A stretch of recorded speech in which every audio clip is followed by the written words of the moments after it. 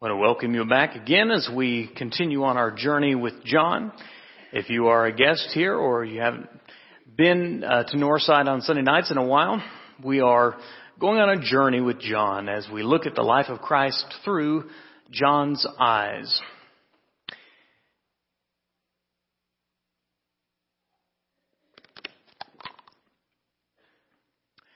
You know, it's important stuff, water.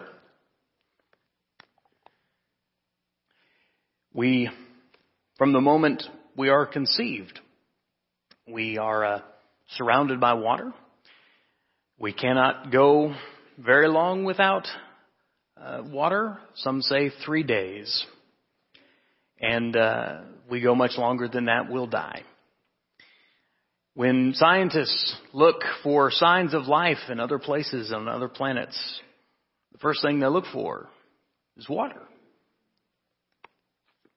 It's the elixir of life. You cannot have life without it. And if you don't have it, if you go too long without it, you'll die. It's so important to everything that we do, from staying hydrated to staying cool to hygiene, washing ourselves. It takes care of so many of the basic necessities of life. It's so important for everything that we have and that we do on planet Earth that we sometimes forget how dependent on it we are. For many years, my former job, before they fired me, we would take a large group of teenagers and put them on a bus or two, send them up a mountain. And as they would go up in that elevation, the water was not so prevalent. We took a lot of water with us. And as much as we would tell them, you need to stay hydrated, and we had many creative ways of doing that, they still thought they knew better. They didn't need to drink the water. Water was for wusses. And second, third day of camp, they would feel miserable, have a headache, just completely disoriented, not wanting to be at camp. And our first question was, have you had any water? Oh, well, I don't know, maybe on Friday when we stopped in, Colby, Kansas, I had a Diet Coke or something. And they didn't realize the value of the water. In our world, water is so readily available that we scarcely notice how important it is. And yet, whether it's readily available by the case and by the bottle, and we can just have it readily, if you feel thirsty during this sermon, you can just go out there and find a water fountain, and it's right there for you. Because it's so readily available, we forget the value and how precious a commodity it really is. In other worlds, in other lands, in other places of the world, it is not so readily available. And people will travel for miles and miles carrying large jugs to get the precious elixir of life. And to us, that seems like a lot of effort. And you just go to Walmart and get you a case. It's so important, and it's so readily available that we miss maybe what's happening in our story tonight. In first century Judea, which of course is a very arid land, the water was very scarce. And so in the gospel, actually, particularly in John, the subject of water comes up quite a bit in lots of different ways. And so that's what we're going to talk about tonight. The water and the importance of coming to it. It's not just, of course, about this water, but that's where the story takes place. When we look at the Gospel of John, there are several different ways in which water is used. And some of them, if you've been here consistently on Sunday nights, you've seen the water in action, or at least Jesus putting the water into action. First is the act of baptizing. We start out the book of John with John the Baptist baptizing many people. Last week we talked about how his disciples were concerned when many people started to going to Jesus to be baptized by him. In John chapter 1, verse 3, we're told that John the Baptist did that baptizing in the Jordan River, which would be the lifeblood of that area. In John chapter 3, verse 5, Jesus said that no one can enter the kingdom of God without being born of the water and Spirit. Water is also seen in the miracles. Jesus turns, of course, the famous first miracle, turning the water into something better. He took which was common and necessary for life, and he made it into something they had never tasted, like before or since. Chapter 5, verse 7, Jesus will heal an invalid at the pool. And he finds a source of healing at the water. In John chapter 9, we're told the story of Jesus healing a man who was born blind. And how he did that was a little dirt and a little spit and putting mud on the man's eyes. We say it just, in Jesus' hands, doesn't take a lot of water to do a great deal of good. And as we finish John chapter 19, there's a story as he's hanging on the cross, the soldiers poke his side with a spear, and from his side come a flow of both blood and water. There's a reason that John mentioned that, because it's important to understand the cleansing power of both the blood and the water. That's another sermon. Then finally, the use of water of the washing, for the washing. The ceremonial washing is mentioned a couple of times in John. John chapter 13 is the story of Jesus using the water to wash his disciples' feet. As he takes a knee and a towel, and he shows them what it is to lead in the kingdom of God, where it's not about position or power, it's about serving. It's about looking for the opportunities that are right in front of you and doing the good that needs to be done. Tonight's story is not about any of those, baptizing or miracles or washings. It's about the simple act of drinking water. We are in John chapter 4. I hope that you'll turn there. It involves a thirsty woman who needed water. She needed two types of water. She starts out the story needing one type, and Jesus points her to a much deeper dehydration that she has. It's also about a Messiah, the Jesus who is on mission. In chapter 4, verse 4, John notes that Jesus had to go through Samaria. The original language there indicates that it wasn't the quickest, fastest route, but that he had a mission and a purpose, a reason for being at this well to talk with this woman for the purpose of giving her living water and for opening that well to a whole number of Samaritans. So turn to John chapter 4 as we read together, and I'll invite you to come to the well. John chapter 4, starting in verse 1. The Pharisees heard that Jesus was gaining and baptizing more disciples than John.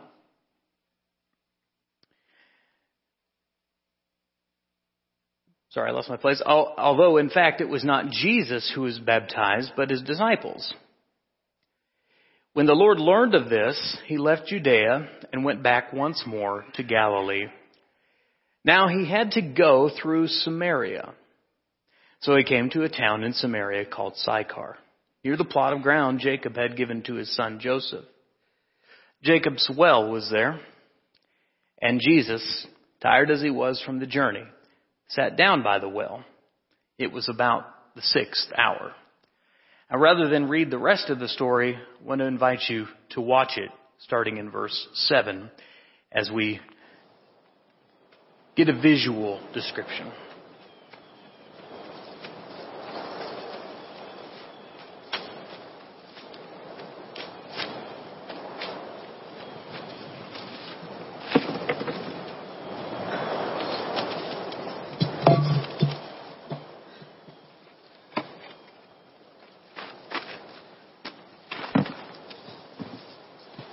Give me to drink.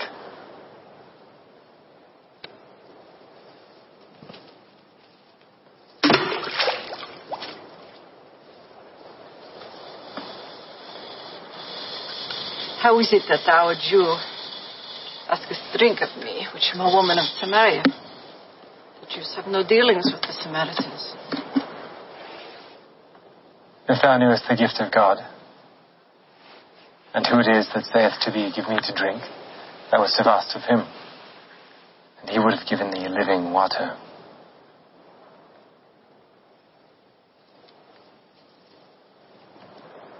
Sir, thou hast nothing to draw with. The well is deep. From whence then hast thou this living water?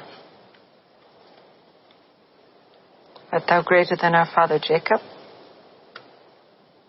who gave us this well, and drank thereof himself, and his children, and his cattle? Whosoever drinketh of this water shall thirst again.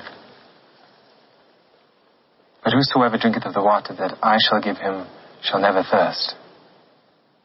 The water that I shall give him shall be in him a well of water springing up into everlasting life.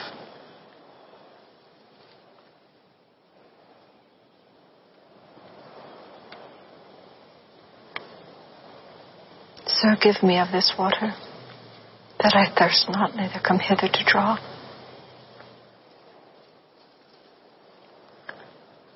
Go, call thy husband, and come hither.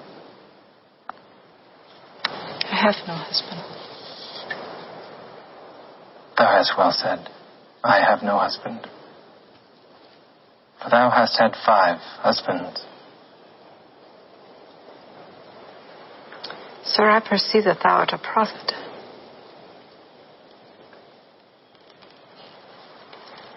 Our fathers worshipped in this mountain. And ye say that it is in Jerusalem that men ought to worship. Woman, believe me, the hour cometh when ye shall neither in this mountain, nor yet at Jerusalem, worship the Father. Ye worship ye know not what. We know what we worship, and salvation is of the Jews. And the hour cometh, and now is, when the true worshippers shall worship the Father in spirit and in truth. For the Father seeketh such to worship him. For unto such hath God promised his Spirit, and they who worship him must worship in spirit and in truth. I know that Messiah cometh, which is called Christ. And when he is come, he will tell us all things. I that speak unto thee am he.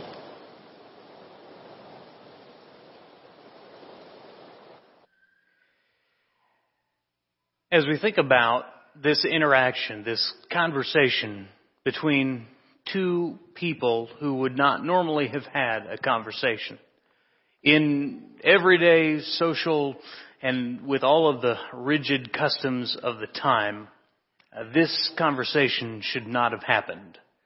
But Jesus had to go to Samaria, and the reason he had to go was because there was there a woman who thirsted. She, in fact, was parched. She was, as we start out the story, John points out the nature of his flesh, saying that he was tired. He sat down. He is, of course, probably thirsty from his journey. And yet, he understands that at this well, something more is going to happen. He broke through the rigid social customs of the day and he made contact with an outcast, a woman who had been to that well before, a woman who was coming to that well at that hour for the very purpose of being alone. Most people with common sense would not go to a well to draw water around noon at the heat of the day. You go in the morning, you go in the evening when it's less intense. She's going at this hour on this hot, dry day because she needs water, but she doesn't want the glances. She doesn't want the hushed whispers. She doesn't need the gossip about her life. And she's faced all of that and then some. She's hoping to go to a well that is empty, not dry, but vacant of people and social customs. She was a woman. She had had several husbands, and she was currently living with a guy who was not her husband. And so in every way, she had reason to avoid the crowd at noon. She was ashamed emotionally and spiritually. She was isolating herself. She was her well was drying up relationally. She had a lot of reasons to go to the well at noon that wouldn't make sense to most of us.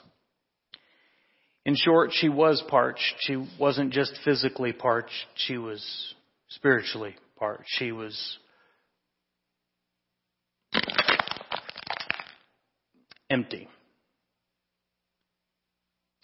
She was without hope. She had given up. Most people had given up on her. I don't know if you've been to this well before. It's not a pleasant place to go. But sometimes we find ourselves there as a result of poor decisions we've made. And this particular day, she comes across a man unlike any she had ever met before. He didn't want anything from her except a drink. She was maybe annoyed by that fact, maybe surprised by that fact, but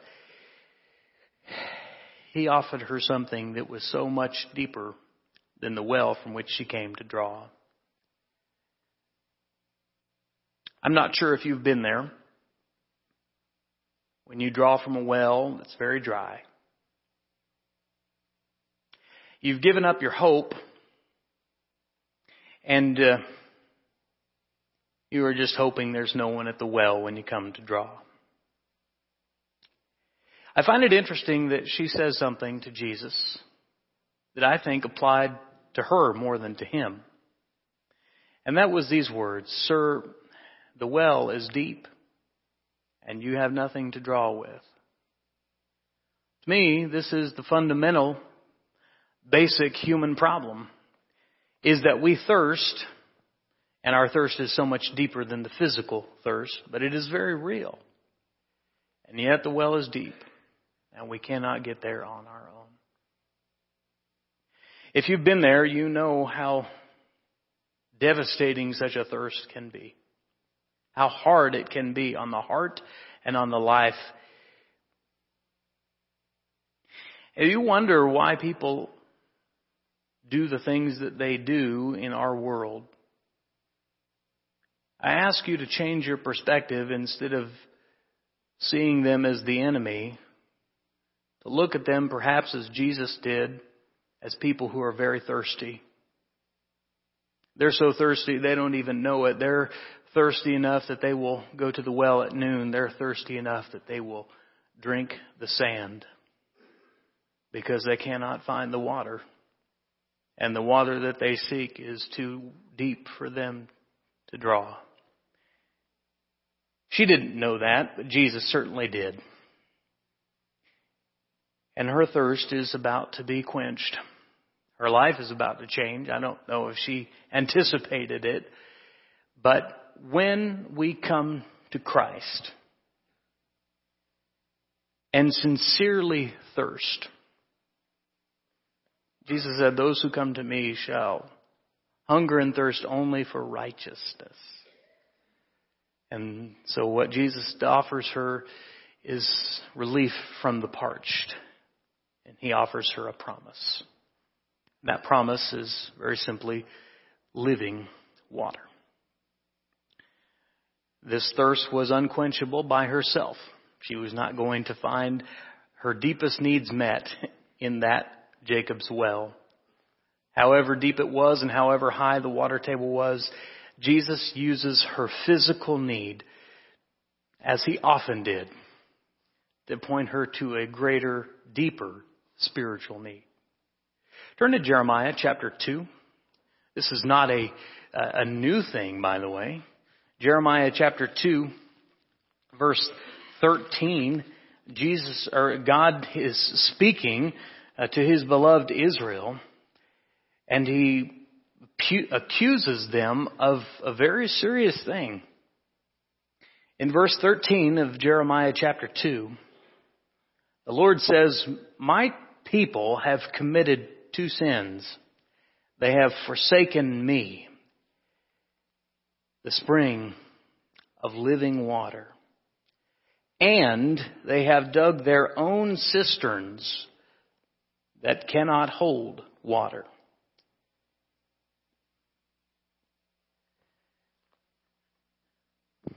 If you begin to see the world and the people in it as dying of thirst, and you can go back to these two fundamental things.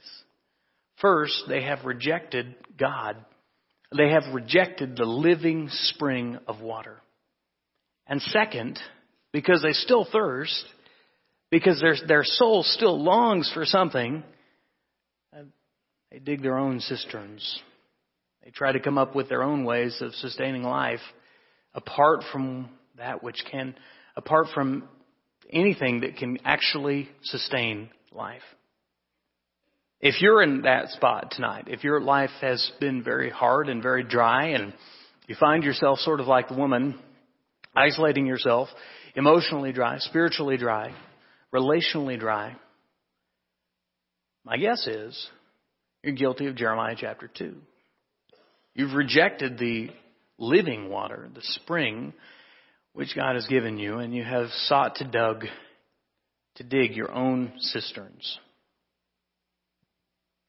In John chapter 6, verse 35, Jesus is not speaking to the woman, but he says something which I do believe applies to the woman. Chapter 6,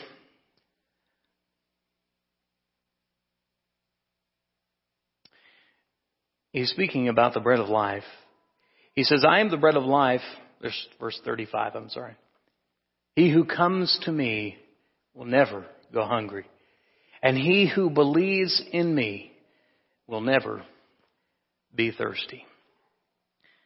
The promise which Jesus gives to her is the same promise which he offers to us. Turn to John, one chapter over to John chapter 7. Verse 37 and following. "On the last and greatest day of the feast, Jesus stood and said in a loud voice, 'If anyone is thirsty, let him come to me and drink.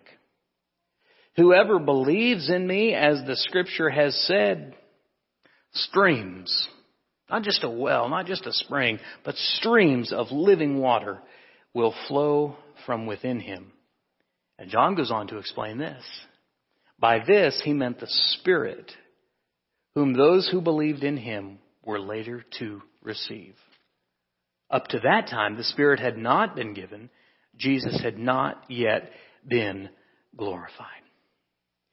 Faith in Jesus is refreshing and satisfying and quenches our deepest need. But it's so beautiful to me how that at the moment when we step into the water, we're promised that not only do we get wet, and by the way, nothing really magical happens in the water, but we're given not just the forgiveness of sins, but we're given the Spirit who lives within us, who is the living streams of water. That he's going to sustain us, he's going to refresh our souls for the deep, dark times, for the dry times of life, for the difficult times when you feel like you can't go forward. The Spirit does and provides a stream of living water. I think that's wonderful and beautiful. The same promise that was to the disciples is the same promise, of course, to us. The woman thought he was still talking about H2O, and of course he wasn't. He was talking about something much deeper. He points back to the Spirit himself. Remember the verse here, back to John chapter 4.